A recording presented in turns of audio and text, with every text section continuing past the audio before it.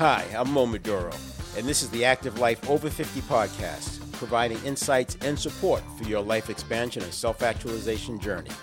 Today's episode is transformation. It's time to transform. And today we're talking about transformation. So yesterday we got into expansion a little bit, and so we got pivot, we've got expansion, and now I'm talking about transformation. We could break it down more, and we talked the other day about pivoting between passion and purpose. With transformation, we already talked about you're giving something up, and it's necessary. I actually look at it like seed and harvest, seed time and harvest, because the energy of the seed works with the soil and the nutrients, and it builds the oak tree. Energy does not get destroyed, and it does not get created in a closed system. It can transform, but it doesn't get destroyed. It's not created. And so if you have been putting the work in, you're building a project, energy that goes into that project can create something. So if you build a car, that car can then drive you places. If you create a movie, you put energy into that film, and that film can then generate revenue because people exchange their money, which they earned through expending energy, and they pay to see the film. Now, if you don't manage the energy, it just dissipates. It's still there. It's just not in a usable form until you recapture it. Now, back to the transformation. If you think about that nice ebb and flow of a upward trending line, when you're taking those dips, I look at that as we're putting the seed back into the ground, so to speak, and we're allowing it to grow and blossom into something bigger. So it's trading off the energy that we stored up in that last run up.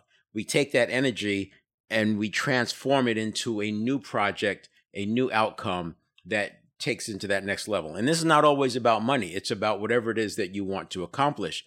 But as you think about it in the context of energy and seed time and harvest, it makes sense that we're giving something up. That seed has to give itself up in order to become a tree. It can no longer be a seed. And just like the energy that was built up and stored in our last project, the last run, you have to let some of that go to become the new thing. I talked about the balance sheet, right? You build up a nice hefty balance sheet, but some of that balance sheet gets used to go after the next project. I'm just talking about it in conceptual terms to have some examples to come back to later on. So now if you go back to thinking about this nice ebb and flow upward trajectory, and keeping in mind that as humans, we don't like to go backwards, so that hurts. We don't like the unfamiliar, so that makes it painful. And we don't like being uncomfortable. So all of these things makes it difficult to do what's necessary to have those transformations. The backfilling, the seed time and harvest, letting some things go so that you're lighter and can move forward into that next level. The other thing that happens is because it's conditioned, it's not necessarily a natural thing, but it's conditioned, that when we take a setback, we have a serotonin dip. The serotonin dip, we don't like the way that feels. We want to get back to normal, which is why we often abandon going after a goal because we just don't like the cognitive dissonance of those serotonin dips. There's other ways of saying this, but the bottom line is in order to have a breakthrough, you're going to have to go through some discomfort and some confusion.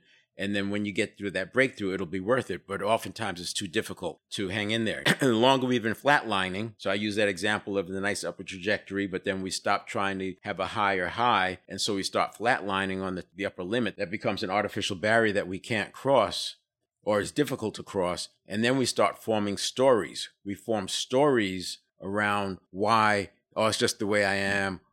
Because I fell into a pool one year and now I'm afraid of water. Whatever it is, we have a story.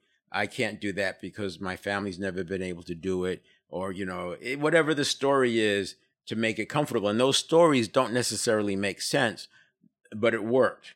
We used it and it worked. People bought into it. They nodded their head. They validated us. And now we use the story again and again and again. And the story becomes part of who we are. What's interesting is that anything that's outside of that becomes unfamiliar. And that's, again, something that the unconscious becomes afraid of. We're going to have to work through that.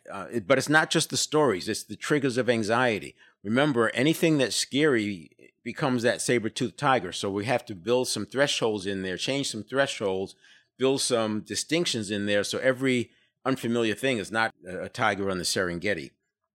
I use the example of the speed that you drive your automobile, your motorcycle, as an upper limit.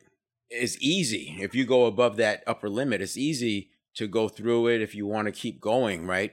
But when we're starting to talk about things like jumping out of an airplane or getting on the racetrack on a motorcycle, or getting on a motorcycle, period, or maybe riding a mountain bike, especially if you've had a bad crash on a mountain bike, getting back on that, or maybe you've seen a bad crash and it's just something that's in your system now. You just don't want to do it. So some of these things are a lot more difficult. And you may have something in your own. Anyone who's done a lot of skiing has seen the experience either for themselves or watching somebody else who was taken too high, too far on too steep of a hill. And the person gets scared. And once they get scared, they're done for the day. They lose. It's like they've lost 70 or 80% of their skiing ability. They just can't get going. You're trying to get them down the mountain and they're freaking out. And it's like the entire nervous system is just locked up. And that's essentially what's happening is the neurons in skiing, you have to lean forward in order to go down the steeper hills. And because they just got so scared, they can't lean forward.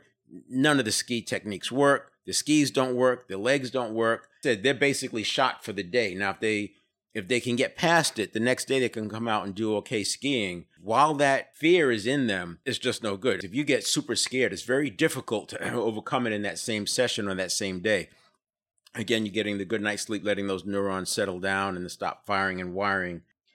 The other thing is that as we get above the line, even though it's an artificial barrier, as we get above that line, the stakes are higher, but they can be perceived to be even higher than they were. I know when I was trading, especially futures, where there's so much leverage in futures, but as you get into these other levels, your skills just go away because the anxiety is so great. Just by increasing the size of the position, you can double the size of a position and completely freak yourself out and not be able to trade. As you get into more leverage, the same thing happens because when your leverage cuts both ways. And this is another example of how you have to actually apply change management as we're going into transformation. You can't just jump into it. I've seen the same thing happen with advertisers. People advertising and they're doing well at one level and they increase it too fast and then they lose their ability to cut the ads or to make the shifts. They're stuck. Why? Because when the stakes get higher, there's more firing and wiring going on, and that spirals, that anxiety spiral. I'm talking business anxiety or goal-related anxiety, not mental health, but that spiraling that happens with the anxiety. So the more neurons that start firing and wiring together, and before you know it, you're freaking out and you lose access to your ability. Then you get stuck. So a lot of times we'll talk about resourcefulness. We've got to be resourceful. You don't always need more resources. Sometimes you just need resourcefulness. And so that means you need to have ways of hanging on to the resourcefulness. And we'll talk about that because you've got to have the distinction so that every scary thing that happens is not a tiger on the Serengeti. With the motorcycle business, there are a lot of risks. Obviously, you got people out on riding motorcycles that do 150, 170 miles an hour, and you just met these people a few hours before they're getting on the bike.